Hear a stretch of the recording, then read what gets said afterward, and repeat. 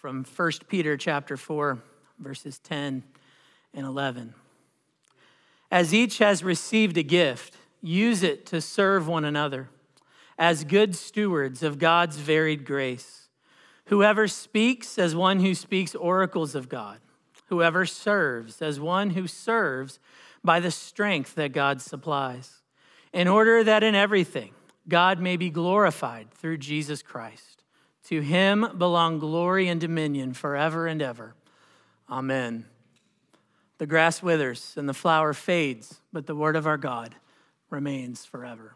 Let's pray. Oh God, thank you for your word. Thank you for preserving it for us, sustaining it through the ages that we might have it even today. We've heard it read and we have understanding, but we recognize that we need more than our human, earthly understanding can afford us. So God, we need spiritual understanding. We need you to open our eyes that we may behold wondrous things. Lord, we long for you to teach us and train us, correct us, even rebuke us for righteousness' sake. Oh God, we long to be more like our Savior, Jesus. So work in our hearts this morning and help me, your servant, oh God. Protect me from error. May the words of my mouth and the meditation of my heart be pleasing and acceptable unto you. Oh God, you are our rock and our Redeemer. And we ask all these things in the strong name of Jesus Christ, our Lord. Amen. I came across a story this week that might be just one of the greatest examples of selfishness that I have ever seen.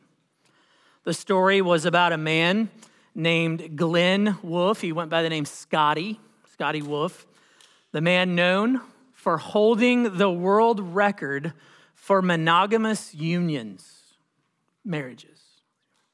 In his 89 years of life, he got married 29 different times. Did you catch that? 29 different times. The article I read about him described him this way, and I'll read it as they wrote it. He married teenagers and grandmothers, farm girls and drug addicts, virgins and prostitutes, preachers and thieves, taking and shedding partners as casually as a square dancer. He married some women for years, others for months, a few for days. But he loved and cherished each one in his own odd way. Not a Christian source that wrote this article. Well, granting an interview on his deathbed just days before he died, and he was alone and penniless when he died, he was asked whether or not he had any regrets about his 29 different till death do us part promises. This is what he said. No regrets. I got what I wanted out of each one. I didn't do it for them anyway. I did it for me. I did it for me. Now you know what I mean when I opened with saying it's one of the most selfish things that I had ever heard. It's hard to find anything more selfish than that. This morning we come to the fourth message in our topical series on stewardship. So far, we've seen the importance of acknowledging that God is the owner and the ruler of all things. Everything belongs to him. We've heard the call to share our lives and the gospel with others in our communities.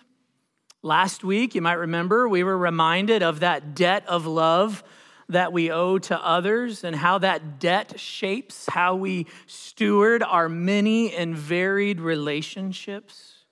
Now in 1 Peter chapter 4, verses 10 and 11, we're confronted by yet another call. A call that not only builds upon what we've already learned, but a call that challenges any hint of selfishness that might lie within us. It's a call that challenges us to take the spiritual gifts we've been given and use them in service to one another for the sake of the Lord and for his kingdom. To lead us on this journey of what I've titled today, Spiritual Gift Stewardship, I'd like us to consider God's word given here through the Apostle Peter in 3 distinct points. So you can take notes if you desire to do so. The first of these points is this: spiritual gifts are universal in obligation. So spiritual gifts are first universal in obligation. This point comes directly from the text, from the first words of verse 10. You can look down there again. It says, as each has received a gift, use it to serve one another as good stewards. We know by Peter's use here in the original language, his use of the Greek word charisma for gift, that he is speaking of spiritual gifts. For it is the same word that is used in other passages that give more details about spiritual gifts, passages like Romans 12 and 1 Corinthians 12. In fact, what I'd like you to do is in your copy of God's word, keep your finger at 1 Peter, flip backwards to Romans 12. And once you find Romans 12, it'll be easy then afterwards to turn to 1 Corinthians 12, which is the next book. But turn to Romans 12. I'm not going to read these entire passages, but I think to help us see the point given here, Romans 12, beginning in verse 3. Inspired by the Lord, the Apostle Paul writes, for by the grace given to me, I say to everyone among you not to think of himself more highly than he ought to think, but to think with sober judgment, each according to the measure of faith that God has assigned. For as in one body we have many members, and the members do not all have the same function, so we, though many, are one body in Christ, and individually members one of another. Having gifts, there's that word, having gifts that differ according to the grace given to us, let us use them. If prophecy in proportion to our faith, if service in our serving, the one who teaches in his teaching, the one who exhorts in his exhortation, the one who contributes in generosity, the one who leads with zeal, and the one who does acts of mercy with cheerfulness. And now flip over to 1 Corinthians chapter 12. And we'll just look at verses 4 through 7.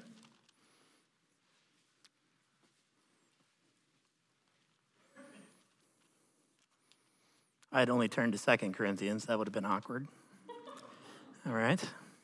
1 Corinthians chapter 12, verses 4 through 7. Now there are varieties of gifts, but the same Spirit. And there are varieties of service, but the same Lord. And there are varieties of activities, but it is the same God who empowers them all and everyone. To each is given, and here gift is equated with the manifestation of the Spirit for the common good. So spiritual gifts are the manifestation of the Spirit in each believer for the common good of the body. You see, the point of these passages, if you were to read them all in their context, and perhaps others like it, like Ephesians 4, you'll see that there's a point being made by the apostles. They're saying that God has given spiritual gifts to his people to be used for the sake of one another. And that's an important point. That's a very important point. God has given spiritual gifts to his people to be used for the sake of one another. It's important for two reasons. First, let me say that we must see spiritual gifts as distinct gifts from God, manifestations of his Spirit, gifts that are given to us that may or may not be related to a person's natural talents or abilities. For example, a person might be born with a golden tongue. They might be able to captivate an audience with their eloquent and persuasive speech, but until they are born again, they will not be using this natural gift spiritually. On the other hand, another person may be born naturally greedy, never willing to give, but always ready and eager to take. Yet when Jesus saves them, the Spirit suddenly grants them a newfound generosity, and their life changes. and it begins to be marked by giving instead of greed. They never take, but they always give. You see, in God's common grace, he gives all kinds of talents, natural talents and natural abilities to all kinds of people. But the key here for us is that spiritual gifts are for spiritual people. And by spiritual, I mean Christians, those who have the Holy Spirit. Sometimes those natural talents and natural abilities are transformed so that they can be used spiritually. And at other times, new gifts are given to those newly born again. And I hope you've been able to see that, either in your life or the life of another. Either way, these spiritual gifts are God's gifts to us. Gifts of grace given to us as God sees fit. It's, as Peter reminds us, even here in verse 10, each one of us who are in Christ have received such a gift. Everyone who's in Christ has received such a gift. There's not a person who belongs to the body of Christ who has not received a manifestation of the Spirit known as a spiritual gift. Every single one of us are gifted. We're all gifted. Now, I've preached on this theme before, even recently, and I know that some of you struggle to discern what your spiritual gift is. Some of you, it may even lead to despair, right? He just said every Christian has a spiritual gift, and I don't know what my spiritual gift is, so am I a Christian? That's a reasonable question, right? Well, let me encourage you with this. God's word doesn't change. If God's word says that every Christian has been given a gift, then I believe that God has given you a gift. Your lack of discernment doesn't null the word of God, nor does it null the work that he's doing in your life. Perhaps you just need some help to discover it. I've made this offer before. Not many of you have taken me up on it, so I'll expand. Go to any of the elders. Maybe I'm just that intimidating. Go to any of the elders. Go to a friend. Ask them. We're not looking for, are you able to heal the sick? Are you able to put a leg back into place? We're not looking for things. That's not what we're talking about. I can sit with you. Some of you I've sat with for 5 minutes, and you've encouraged me greatly. And right away, I know they have the gift of encouragement. They can use that gift. Some of you have taken my car back to your house and pulled a dent out of it. And that's a spiritual gift too. Right? Looking at Ed over there. Whatever it may be, I know that if you're in Christ, you have a gift. Come see me. Come see any of the elders or even the deacons or just a good friend. We'll be happy to help you discover that. Second, because I want to keep us going, we must understand, secondly, from these verses, how these gifts are to be used. Not only in Romans 12 and 1 Corinthians 12, but right here in 1 Peter 4:10, it's clear that these gifts are to be used how? In service to one another. So here's where it might feel like I'm stepping on your toes. You can't be selfish with your gifts. You can't be selfish with your gifts. God's gifts are not meant to be kept and hoarded up, all for our own personal benefit and enjoyment. God's gifts to us are meant to be lovingly shared and dispensed freely to meet the needs of the body of Christ. And even more, notice the language that Peter attaches to it. You see those words right there in verse 10. That's what this whole sermon series is based on. As good stewards. As good stewards. When you think about your spiritual gifts, you need to realize that God has entrusted that to you just as he's entrusted anything else to you, whether it be your relationships, your money, whatever it is. God has given it to you as a gift, and he wants you to steward it well. Perhaps this afternoon or sometime this week, you can read the parable of the talents in Matthew 25, how Jesus speaks of talents or this idea of the stewards of the house and what's given to them to be entrusted with and how they're to use it. But just know this, these gifts are meant to be used and multiplied, shared and spread. And we're held accountable, and that's the point of Jesus' parable in Matthew 25, is that we're held accountable to how we use those gifts in service to one another. So we see then that spiritual gifts are universal in obligation. What I mean is that we've all received them and we're all called to use them, to steward them well. Now we come to the second point of our passage this morning, and it is this: spiritual gifts are various in manifestation. Okay, so spiritual gifts are secondly various in manifestation. Continuing on in our passage, I want you to look there at the end of verse 10 and into verse 11. See for yourselves. As good stewards of God's varied grace, whoever speaks as one who speaks oracles of God, and whoever serves as one who serves by the strength that God supplies. The Apostle Peter does a great service for us by simplifying spiritual gifts into two distinct yet related category manifestations. I mean, if you like to organize, this is great. You now have a heading to put over the different gifts. What do I mean by that? Well, the first is what we might call word gifts, gifts of the word. The second are what we might call works gifts, or gifts of works. So let's look at each one of those individually to help you understand. Word gifts are those gifts related to speaking. He talks about speaking here. Gifts like preaching, teaching, counseling, shepherding, evangelism, and exhortation. And right away, you see how these gifts are especially useful for pastors and elders in their role of overseeing and feeding the flock of God. And that's why we say elders in the church generally are the leaders in the word gifts, those who are leading and also training and shepherding in those gifts to others. But these gifts are not unique, reserved just for pastors and elders. These gifts are also useful for those who teach in children's ministry, those who lead Bible studies and small groups, those who spend time meeting and encouraging others, maybe counseling others, for those who share the gospel with others regularly in evangelism, for those who write or teach in formal contexts. And I was reminded of this week.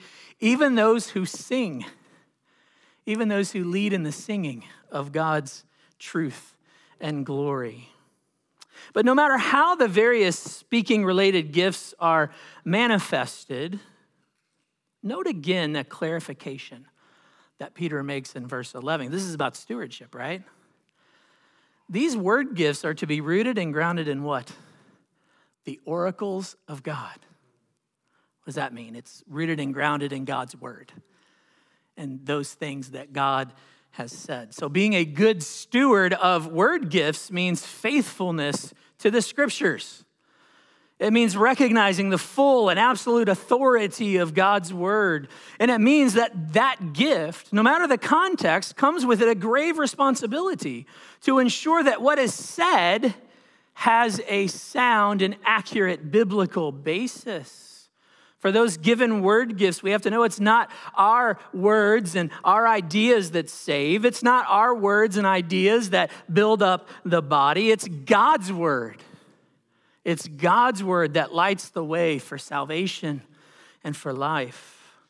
So all of our explanations, all of our exhortations, all of our applications, all of our exaltations, all of them must be rooted and grounded in God's word and God's word alone.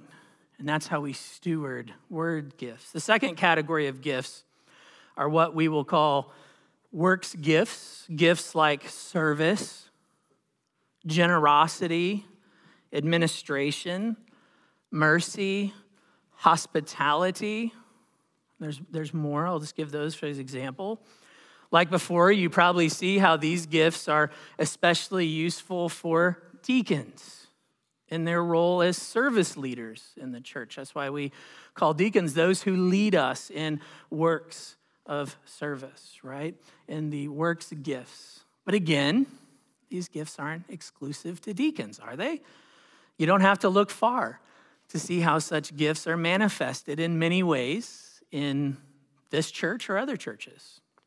greeting and ushering and welcoming, setting up for worship services and activities, preparing meals for others, maybe those who are sick or those who are recovering, giving of time and giving of treasure to meet the needs of others, helping with mercy-related, maybe outreach-related projects, praying with those who are in distress. Man, there's so many more. I'll stop there because that's not an exhaustive list, and if I tried to include everything, I'd eventually forget one. But no matter what those service gifts may be, please note, again, a clarification that Peter makes in verse 11. Look down there. Serve as, quote, one who serves by the strength that God supplies. You see, the tendency we have in using these so-called works gifts is to think that we do them out of some reservoir of strength, some storage of goodness that we possess inherently, right? I'm doing this because I'm good at it. I'm doing this because I want to be noticed. I'm doing this perhaps selfishly for me. But that's not the truth, is it? That's not how we're to view this, right? All that we have, from the gifts to the strength to use those gifts, all that we have comes solely from God. And this means, as stewards, to be good stewards, we must show an absolute dependence upon him as we use the gifts. In our weakness, we have to ask him for strength. And we have to rely on him to provide it for us. And of course, there's no place for us ever, whether it's word or works gifts, to selfishly take credit for any good that comes out of our gifts. To do so would be to deny his grace. It would be to deny his grace that allowed us to possess them in the first place. For after all, that's why Peter calls these gifts from God gifts of varied grace. You see, they're manifested in various ways, but they're all gifts of one and the same grace, right? You were created in Christ for good works, which God prepared beforehand that you would walk in them. And a proper understanding of that and an embrace of such grace will produce within us what I'm going to go ahead and call the third and final point from our passage this morning. So if you're taking notes, here it is. Spiritual gifts are doxological in intention. Spiritual gifts are doxological in intention. When we understand that spiritual gifts are universal in obligation and varied in manifestation, and that they are tokens of God's grace to us, I believe it naturally flows that we would, just as you see clearly here at the end of verse 11, it naturally flows that we would use them so that, quote, look what Peter says, in everything God may be glorified through Jesus Christ. To him belong glory and dominion forever and ever. Amen. It's doxological, and I know some of you are like, what is he saying? What is that word? Okay, so take the word logical and put D-O-X-O in front of it. Some of you know that word. Some of you are like, isn't that the last song we're singing today? Oh yeah, that's right. It must have something to do with doxology. It is. It's the adjectival form of that. It's an expression of praise. It's an expression of praise for God's glory, doxa, for his glory. Okay, so you know it from that song, but you also know it, hopefully, from your life. To live for God's glory, for the praise of God's glory. That's the point of our gifts, to bring glory to God. And some of you are thinking, yeah, I get it, Pastor Dan. The point's already been made. Peter's making this point again. I get it. These gifts are from God. They're not from us. And as such, we have to steward them well. We get it. So why do you feel the need to remind us? I'm glad you asked. Or that I put the words in your mouth to ask. I was thinking this week about the time I took my friend from college to her first ever professional hockey game, Go Blues. She knew nothing about the sport. She knew nothing about hockey. And while I'm no expert, I knew enough to help her understand the basics, right? I could explain to her what was happening during the game. Well, at one point in the game, a player was penalized for high sticking, right? That is, he hit an opponent above the shoulders with his stick. So he immediately had to go to the penalty box and sit out for a couple of minutes, thus giving the other team a one-player advantage for the duration of his penalty. Now, for those of you familiar with hockey, you're familiar with that penalty box, right? But my friend, she had never even heard of the concept before, and she was enthralled. As I kept trying to explain to her other things about the situation, from the nature of the penalty and why it was a minor instead of a major infraction, right? And trying to explain to her the power play and how that works, she just kept laughing. And she's laughing. I finally had enough, and let me paraphrase for you, because it was a long time ago. But this is what I remember her saying. You mean to tell me that a grown man is forced to sit in a box for 2 minutes? He just sits there and he has to think about what he's done wrong for 2 minutes? That's his penalty? It's like an adult version of a little kid's timeout. She goes, I'm surprised they don't make him wear a dunce cap or stand with his nose in the corner. I mean, I had to concede and start laughing with her. And I thought, man, I hope they don't get 3 or 4 guys in there at the same time, because then it gets even funnier. And I have never thought about the penalty box in hockey in the same way.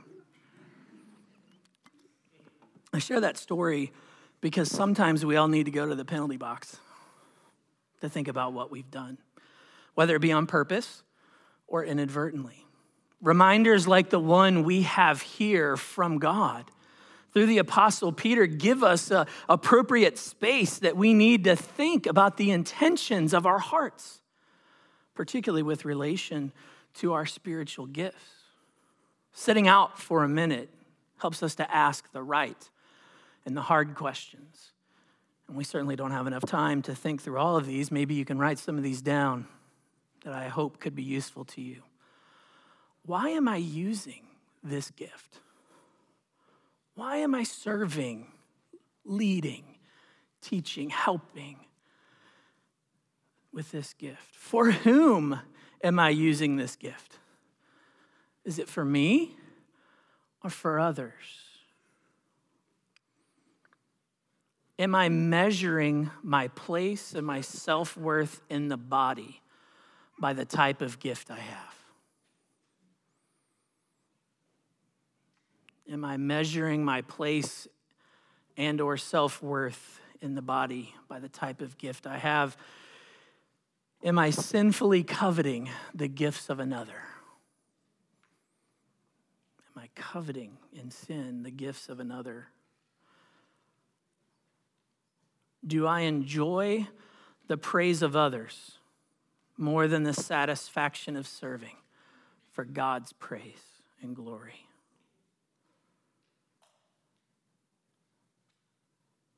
These are all important questions for us to ask. And such a reminder as this gives us both the prompting and the space to ask them. That's why I put them before you. You can think of it as Pastor Dan's penalty box. Let's be thankful for it. You know, if our calling in this life is to be like Christ, then it should be clear to us that he's not only the focus of this doxology, but that he's the model for us. And that's why he's the focus of the doxology, because he is the model for our stewardship of gifts. Remember, it was Jesus who said that he came to serve, not to be served, and to give his life as a ransom for the many. It was also Jesus that reminded us that he sought to do his Father's will in bringing us to salvation. Not my will, but your will be done, he said. And we know that Jesus came to speak the words that his Father gave him. He clearly reminds us over and over again in the gospel according to John that he came to speak not his word, but his Father's word, to tell us what the Father had told him to say. He came to faithfully represent his Father who had sent him on this mission. And so as the head of the body, his church, he stands as the perfect example for us to follow. Sinners, like the man in my opening story, you remember the one who selfishly bounced from marriage to marriage and died alone, saying, I didn't do it for them, I did it for me. Think about a guy like that. And also think of sinners like me and you who struggle to faithfully steward our spiritual gifts that God has given us in the face of our own varying degrees of selfishness. No matter where we are on that, here's my hope, is that we'll always be found looking to Jesus as not only our Savior, our exemplar, but that we would look to him as the one who's called us to his service. They're his gifts that he's given to us by his Spirit. He knows what he's doing, church. He's given you the gifts he's given you on purpose, not by accident. He's led you into even this body to be a part of this body because he knows that your gifts are needed for use in this body.